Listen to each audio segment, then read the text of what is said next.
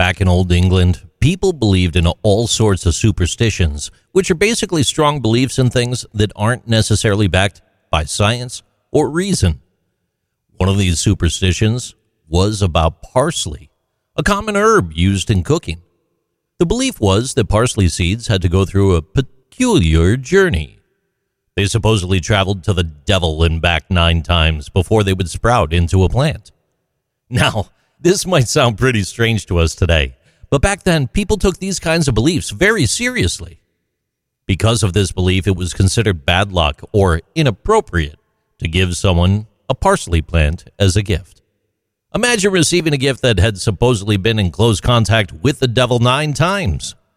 It was thought to bring bad luck or even ignite evil spirits and welcome them into your home.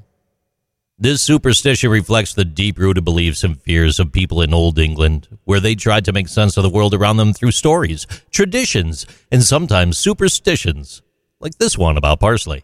While it may seem odd to us now, understanding these historical beliefs gives us insight into the cultural and social context of the time. These are Interesting Things with JC.